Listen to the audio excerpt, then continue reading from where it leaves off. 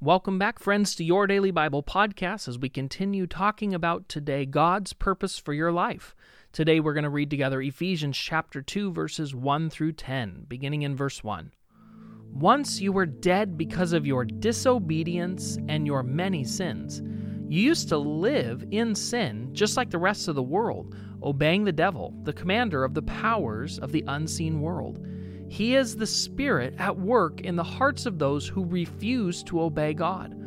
All of us used to live that way, following the passionate desires and inclinations of our sinful nature.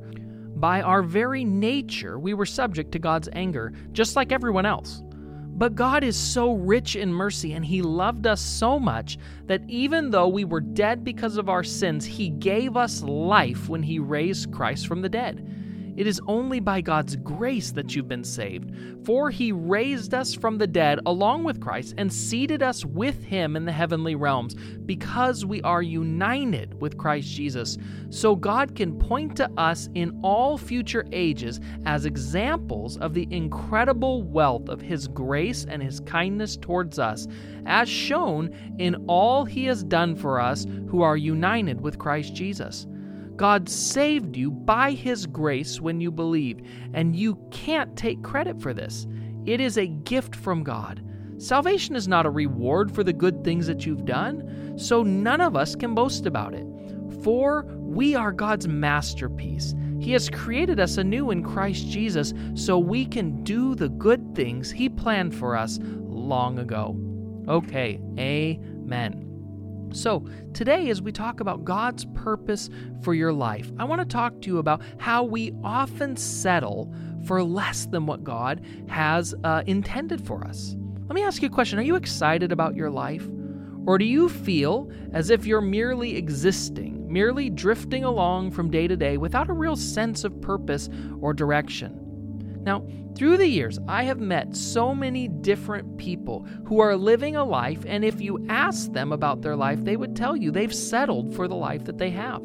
See, somewhere along the way, along their journey, they became complacent or content with their circumstances, and they settled for what they believed was adequate or satisfactory, instead of exerting the effort or the work necessary to have the life that would be truly excellent or outstanding. And the truth is, it's easy to find ourselves settled and complacent in our life. And there are so many reasons that we can get stuck and discouraged or feel adrift or lose our enthusiasm for life or forfeit our hope or our sense of purpose and peace.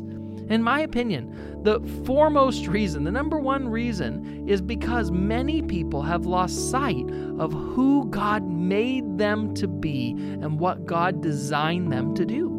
And as a result, countless people are not actively or intentionally or purposefully pursuing what the Father has planned for their life. If you truly want to pursue your purpose and reach your full potential in this life, then we have to face up to some important truths. The first one is God has placed more within you than you realize. And the second one is you likely have settled for the life that you're living right now.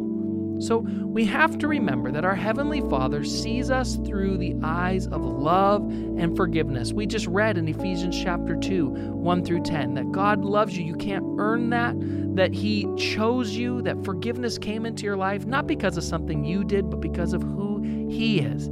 He sees you who you are, and He loves you, and He chooses you.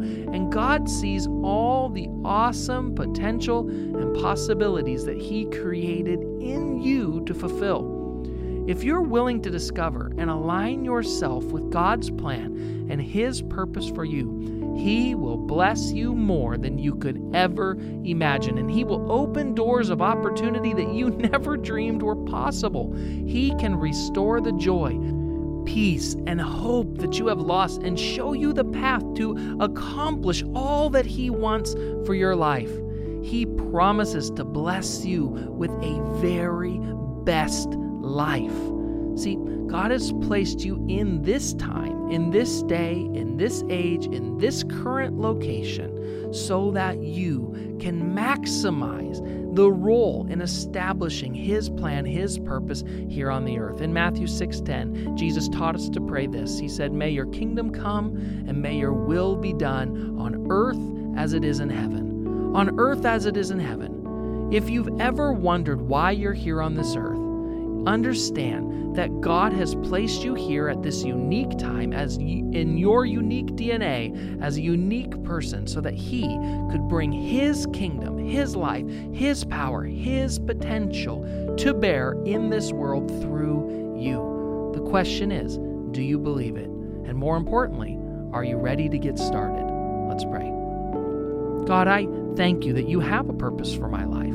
I thank you that you actually established that purpose before you laid the foundation to the universe. I ask you today, God, that we, as Jesus, would pray that prayer. Let your will be done on me, on earth as it is in heaven. I pray that we would be willing to allow you to lead us, that we would surrender to you and follow you wherever you may take us. Thank you for this wonderful life that you give us. In Jesus' name,